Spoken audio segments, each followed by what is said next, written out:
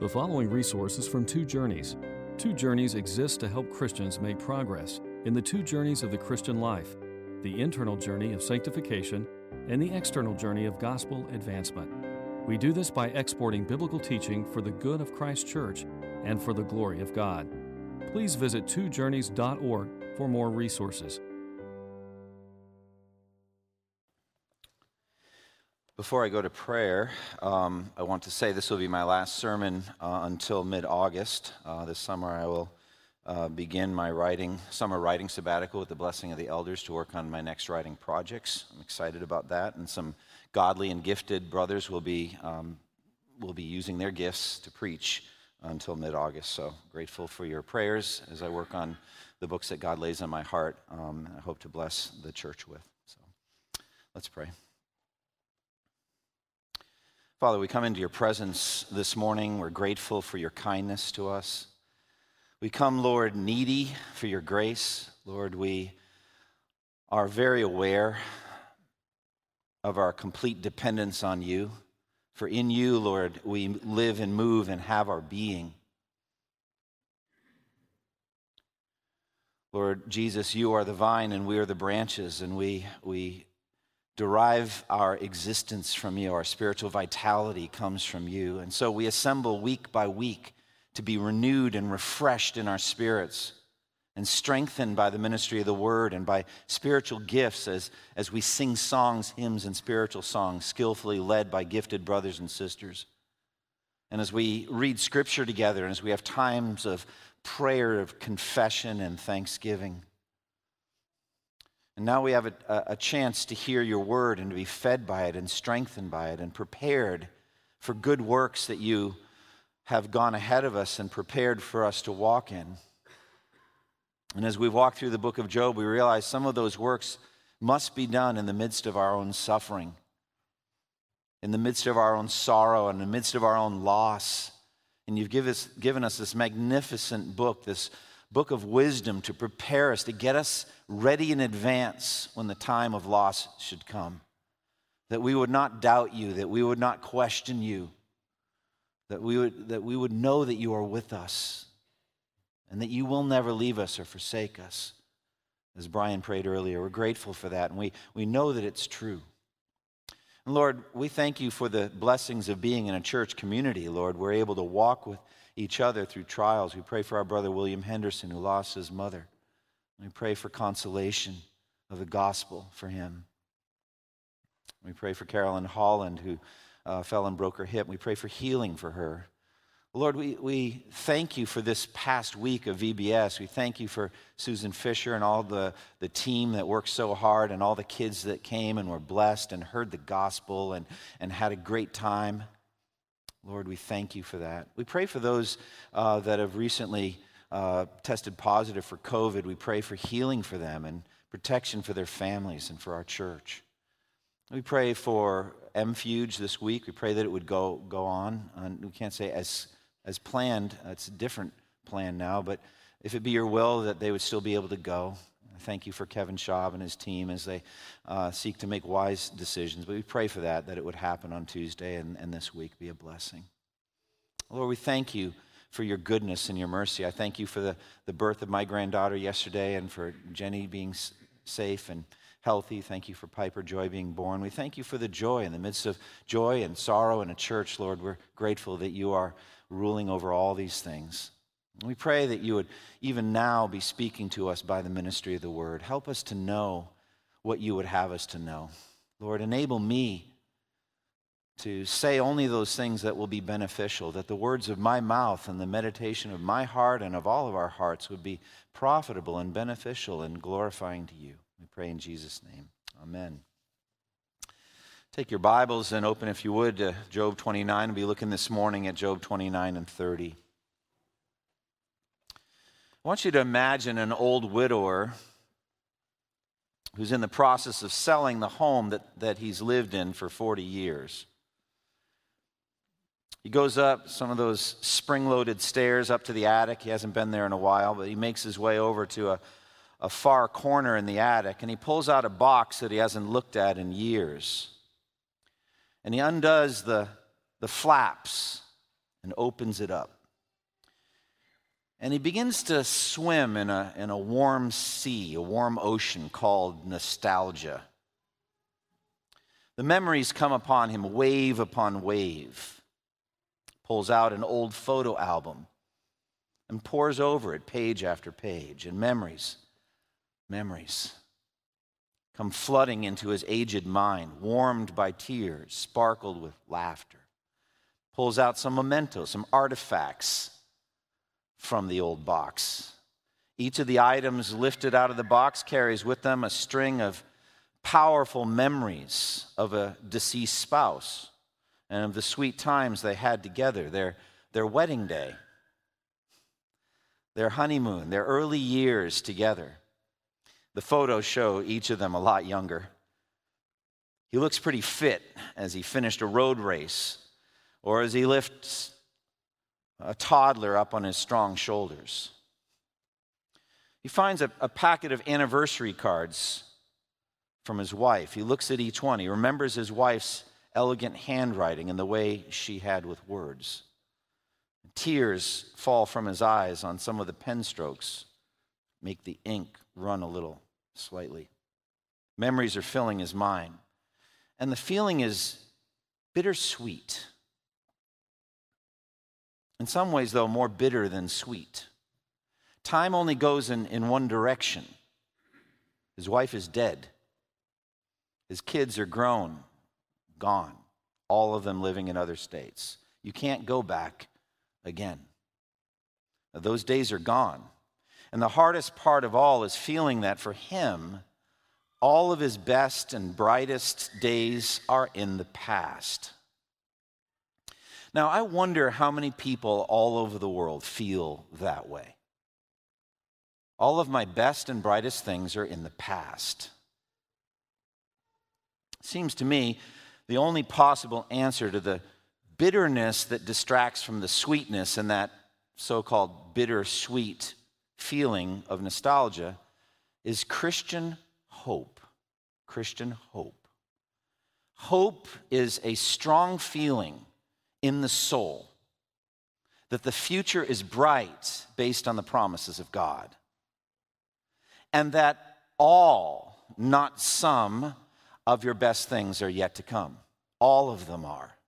No matter how blessed your life has been, no matter how wonderful it's been, all of your best things are still in the future.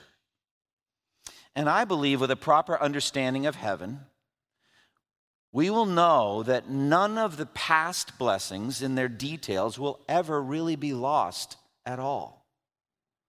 But we will be able to know them and study them and remember them and delight in them even more perfectly in heaven than we ever did while they were happening on earth. We miss a lot. Flies by and then it's over. But wouldn't it be something if the Lord in His goodness would say, let's review your life and let's review how good I was to you in that marriage and how good I was to you with your children and how wonderful those times really were. Free in heaven, free from all death, mourning, crying, and pain. No regrets, just perfect, pure memories of the goodness and the grace of God. Wouldn't that be something? Now, these are the themes that are flooding into my mind as I read Job 29 and 30. Because in chapter 29, we see Job yearning for the past. Oh, for days gone by. And then in chapter 30, we see Job lamenting the present. And in chapter 30, we also see Job dreading the future. But I can't let Job and his depression in this chapter have the final word. I want to finish with the delight of a fully developed Christian hope based on New Testament promises, based on New Testament doctrine. A fully developed Christian hope as the remedy to Job's bitter nostalgia. So let's start at chapter 29, yearning for the past. Job's nostalgic longing is asserted. Look at verses 1 and 2. Job continued his discourse. Verse 2, how I long for the months gone by. Again in verse 4, oh, for the days when I was in my prime,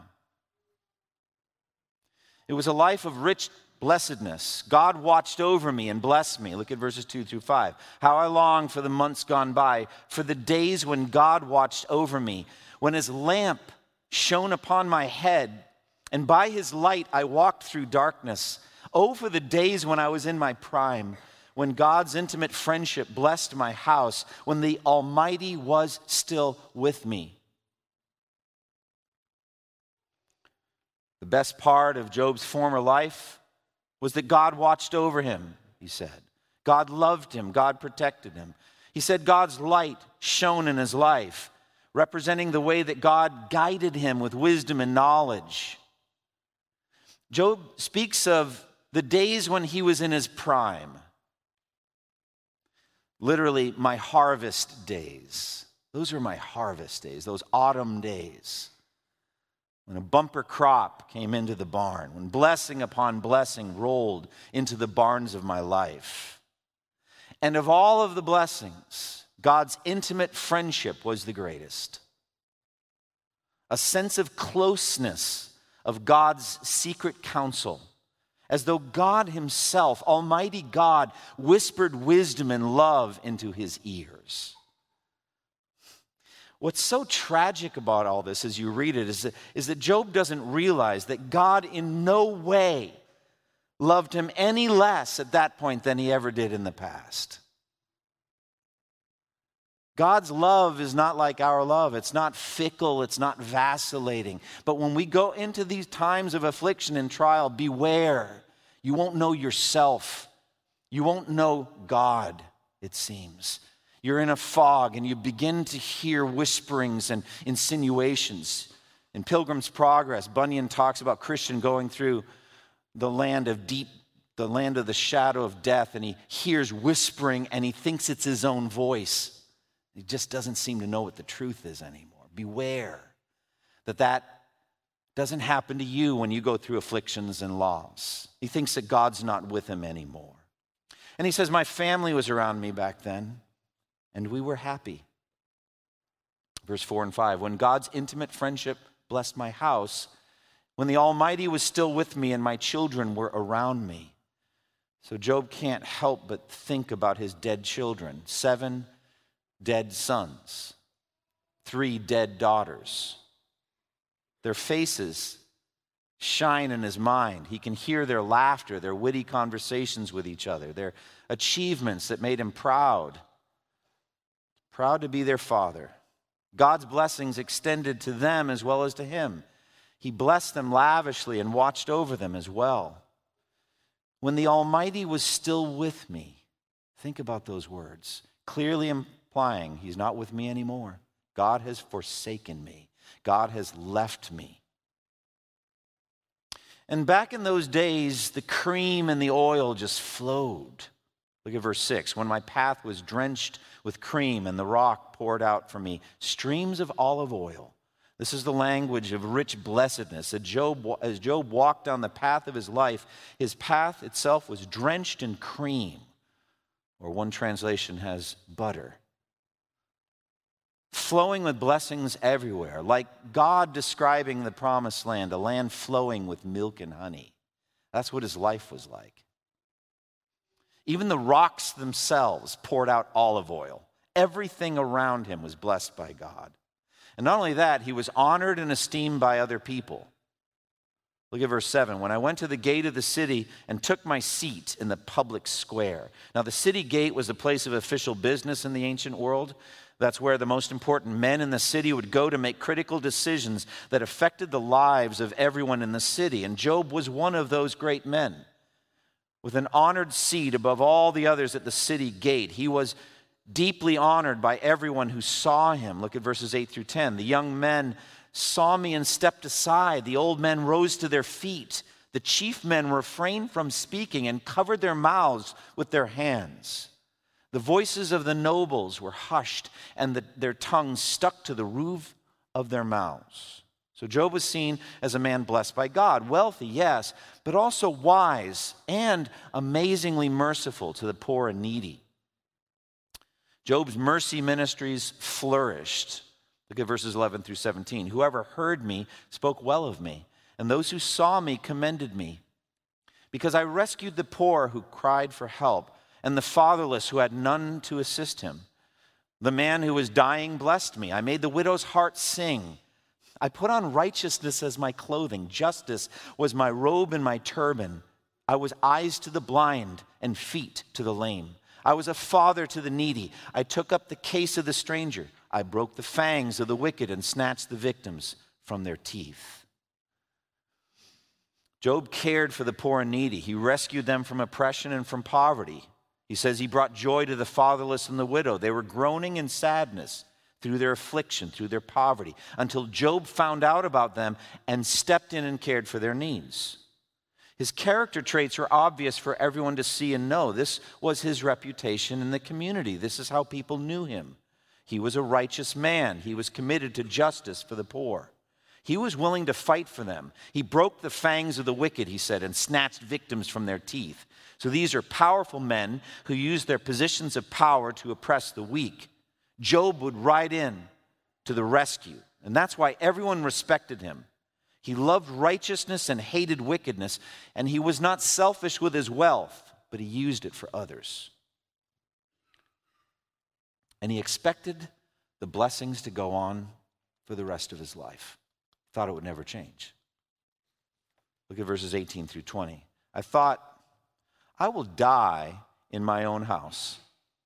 My days as numerous as the grains of sand. My roots will reach to the water, and the dew will lie all night on my branches. My glory will remain fresh in me, the bough ever new in my hand. Well, he thought all of that would go on forever. Why wouldn't it? These blessings came directly from Almighty God, his intimate friend. He wasn't abusing them. He wasn't abusing his rank.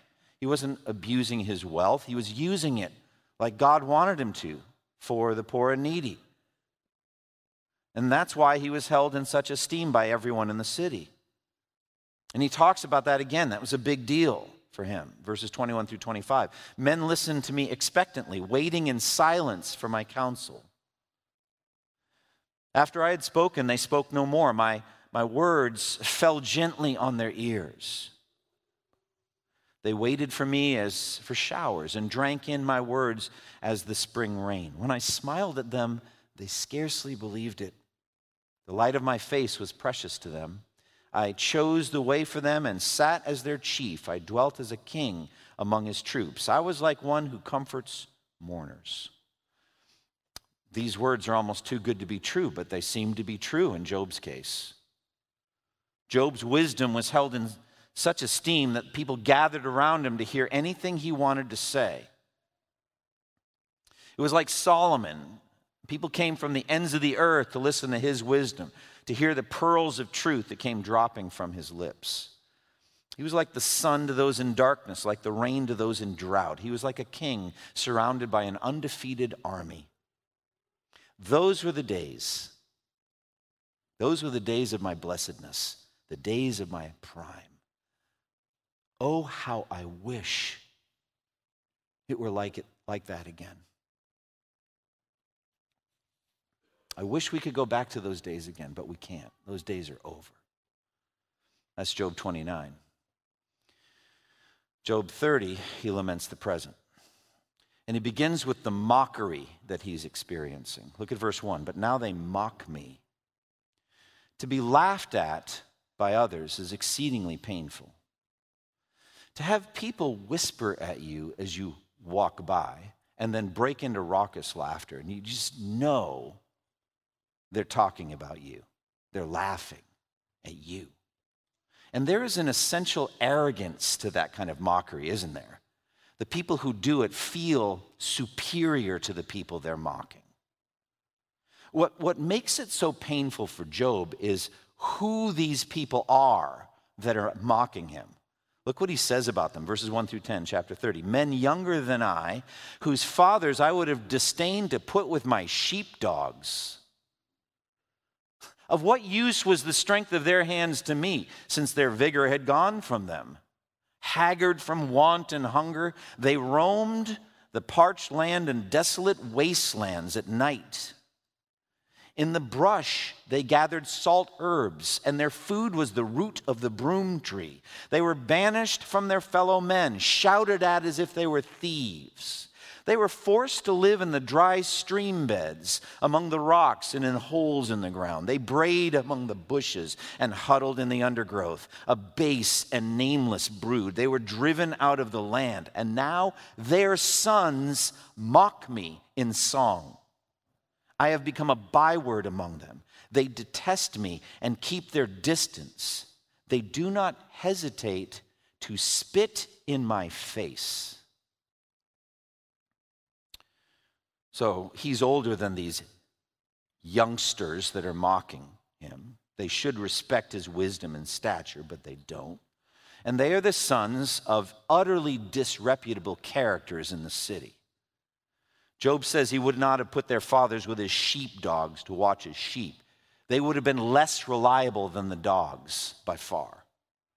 These men were like homeless ruffians, not much better than highway robbers or driftless brigands. Job speaks of them as if they were a pack of mongrel dogs or wild animals braying at the moon, wearing rags through their own laziness and debauchery.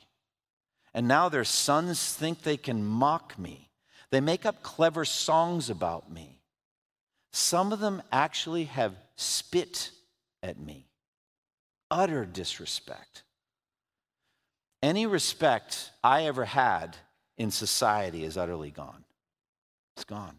The whole city has judged me in the same way as my three friends have, it seems. They all think that I'm being judged by God for some secret wickedness of a magnitude so great it almost can't be mentioned. Now, as I read these words, I can't help in my heart but to turn aside and see the magnitude of Christ's suffering on our behalf. It makes me think about the mockery that Jesus Christ went through when he was condemned and executed. It says in Mark 14:65, then some began to spit at him. They blindfolded him and struck him with their fists and said, prophesy. And the guards took him and beat him. And then in Mark 15:16 through 19, the Roman soldiers led Jesus away into the palace, that is the praetorium, and they called together the whole company of soldiers, and they put a purple robe on him, and they twisted together a crown of thorns and set it on him. And they began to call out to him, "Hail, King of the Jews!" Again and again they struck him on the head with a staff and spit on him. Falling on their knees, they paid homage to him. And then in 15:29 through 32 in Mark's gospel, those who passed by when he was being crucified hurled insults at him, shaking their heads and saying, "So, you who are going to destroy the temple and rebuild it in 3 days, come down from the cross and save yourself." In the same way, the chief priests and the teachers of the law mocked him among themselves. He saved others, they said, but he can't save himself. Let this Christ, this King of Israel, come down now from the cross that we may see and believe. Listen to this. Those crucified with him also heaped insults on him. That abuse, that spitting, that mockery is staggering because these people are unworthy, as John the Baptist said, to stoop down and untie his sandals. They don't know who he is. Jesus was the only begotten Son of God. Before him, the seraphim hide their faces at his glory. Jesus was the only perfect man that ever lived. Whatever resume of righteousness Job had, Jesus was infinitely greater. The only perfect resume of righteousness there's ever been. Jesus was the one wiser than Solomon. His words were perfect. No one ever spoke like that man. Jesus raised the dead. He raised the widow's dead son at Nain. Jesus healed lepers with a touch. Jesus drove out demons effortlessly with a word, and they were terrified of him. And now this is the one they're spitting on and mocking and laughing at and beating with their fists, smashing the crown of thorns down on his head. This same one is the most humble man that ever lived as well. It's amazing how humble Jesus was, because one of those two robbers, while he was being crucified, later changed his mind about Jesus. Isn't that incredible? In some mysterious way, God the Holy Spirit moved out, according to the plan of the eternal Father, and transformed the thief on the cross. And at some point, he saw in Jesus a coming king who would be raised from the dead and would have a glorious kingdom. And not only that, he saw that it would be possible that such a king would want someone like him, an utterly worthless individual in and of himself, in his kingdom. And so he said, "Remember me, Lord, when you come into your kingdom." On what basis? On the basis of sheer grace and mercy. And Jesus said to him with incredible graciousness, "Today you will be with me in paradise." Now you think about that. This man was mocking him a few hours before that. And Jesus effectively said, "I want to spend eternity feasting with you in my Father's kingdom." That's the grace of our Savior. Every time I read Job, I want to bring you to Christ. Every time.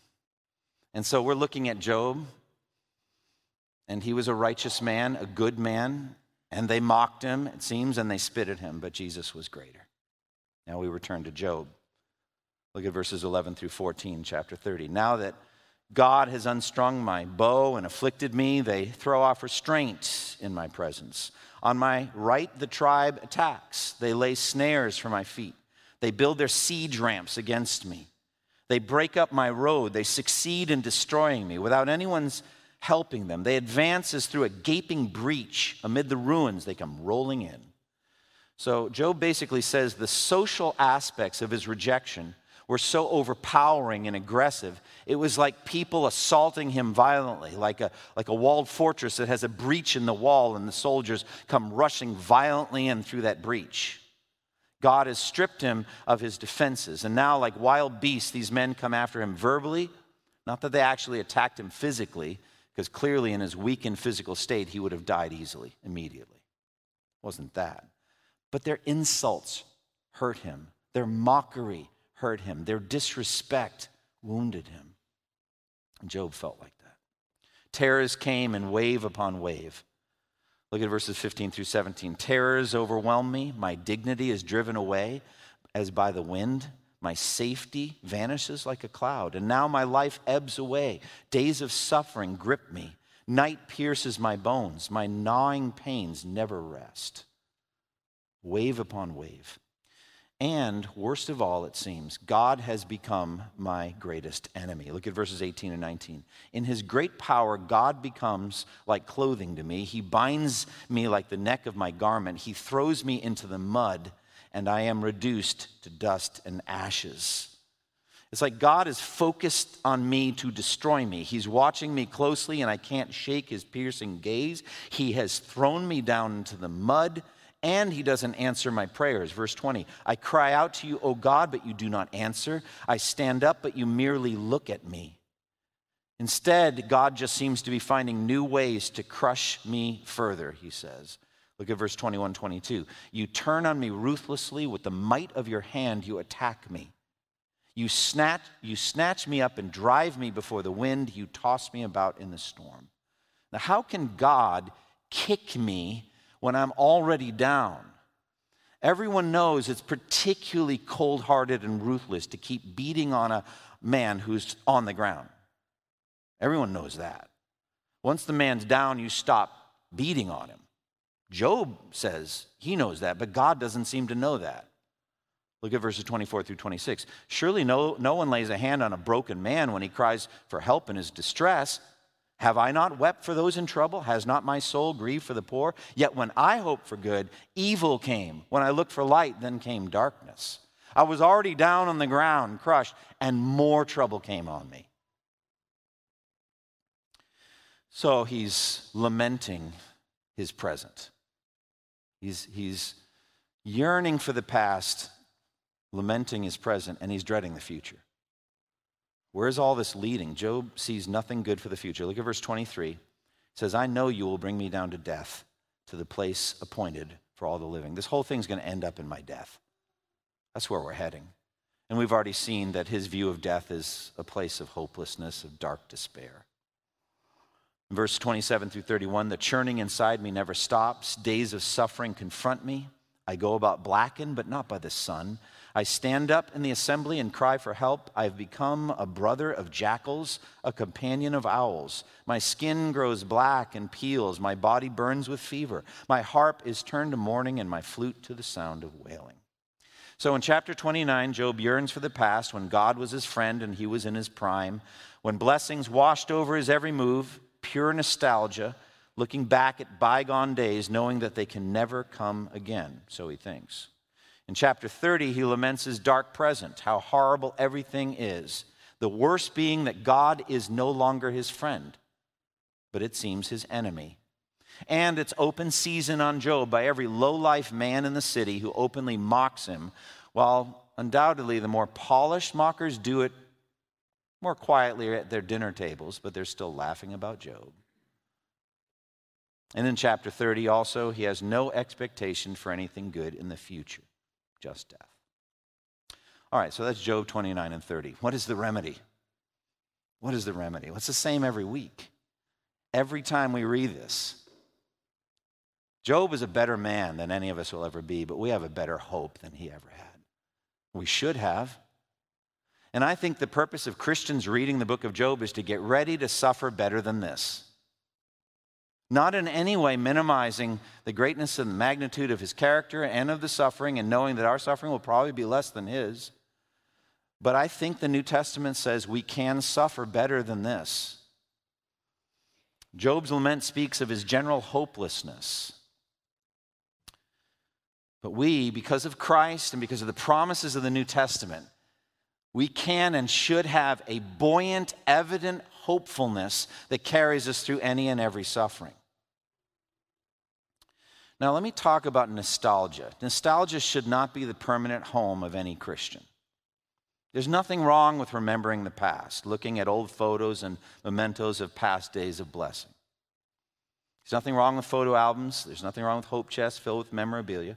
Nothing wrong with watching old home videos of your kids' first steps or the 3-year-old birthday party. The rehearsal dinner video presentations. Parents always weep. I weep. They're not even my kids. Graduations. We watch them grow up and get to this point, and we all cry. And I think, like, at wedding, it's like, oh, tears of joy. No, it's not.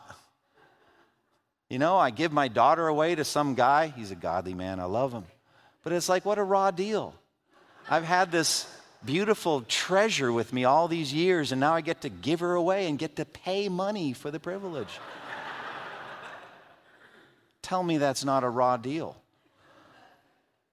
But the nostalgia can just be so difficult. So difficult. And there's nothing wrong with married couples looking at pictures of them on their wedding day. You're like, boy, I was good looking back then. And so were you. Be careful there, all right? You were something back in the day. No way to turn that into a compliment. So, but isn't it a joy to know that for Christians, the best is always yet to come? And it just doesn't matter how blessed your life is in this world, and God can lavishly bless us here. But for Christians, the best is yet to come. That's what hope is. Hope is a strong feeling that your best things are yet to come, even on your deathbed. And I want to say especially on your deathbed. You're about to step through a portal into a world of blessedness that can scarcely be put into words.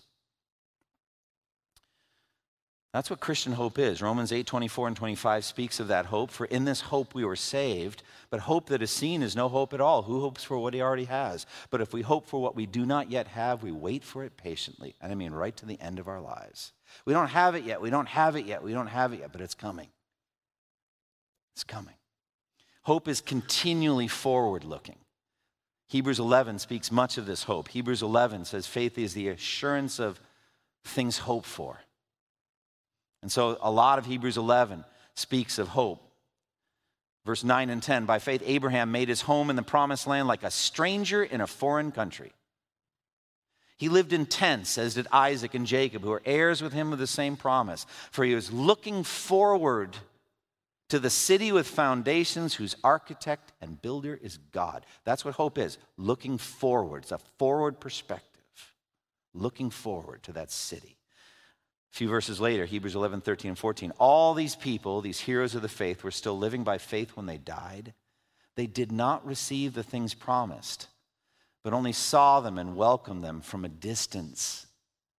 And they admitted that they were aliens and strangers on earth. People who say such things show that they're looking for a country of their own. Country of their own. In verse 16 of that same chapter, they were longing for a better country, a heavenly one. And therefore, God is not ashamed to be called their God, for he has prepared a city for them. We're going to a city and a country, and it's going to be glorious. And nothing you experienced on earth can remotely compare with it. Nothing. And so you should die well. You should die filled with hope.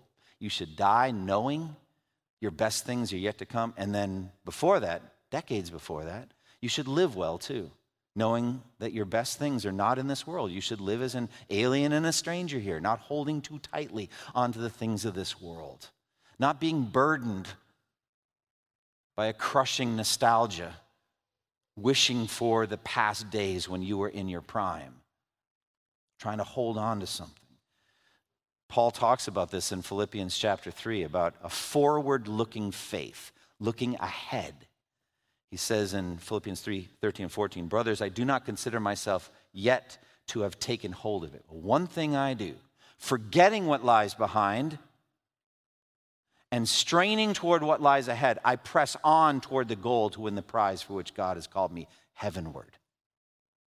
So there is that healthy forgetting what lies behind. Be thankful if you want to. Look back. You should say thanks for that, but don't live there. Forgetting what lies behind, pressing on toward your heavenly destination. So hope colors even specific things that we long for. Your best physical days are yet to come. Think about that.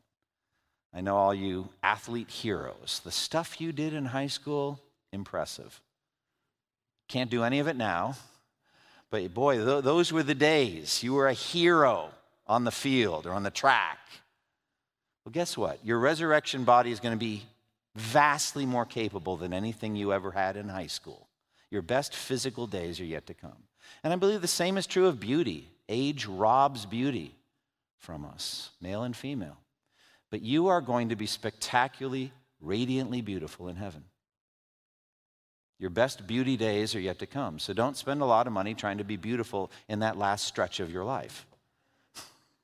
Just some advice, all right? Because you're getting closer and closer to a glorious, radiant beauty you can scarcely imagine.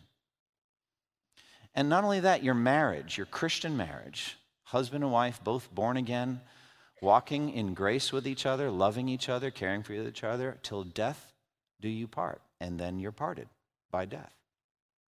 It's going to happen. Well, I believe that your best days of unity, of union, are in the future. They're in heaven. You'll have somewhat of a super marriage in heaven. I'm well aware that Jesus said at the resurrection, people will neither marry nor be given in marriage. Will be like the angels in heaven. There's no procreation and therefore no marital relations in heaven. But there is the perfection of the relationship, of the intimacy, of the closeness, of the oneness. Not a single disagreement between you in heaven. Think about that. Your best days of union are yet to come. And so also your relationship with your Christian children. However much you enjoyed your growing up years, if they're born again and you're born again, you'll spend eternity with them in perfect unity as brothers and sisters in Christ, celebrating what God did in and through their lives and loving them. And all your Christian friendships will be consummated. Some of them you lose by death.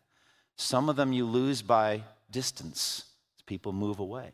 Some of them, sadly, we lose by sin, as Paul and Barnabas didn't quite enjoy each other as much at the end as they did toward the beginning. But God heals those things and restores them, and Paul and Barnabas are perfect friends now. And think about the beauty of their relationship and celebrating what God did through them together, their missionary trip. So, at some point, you are going to give up all of your memorabilia.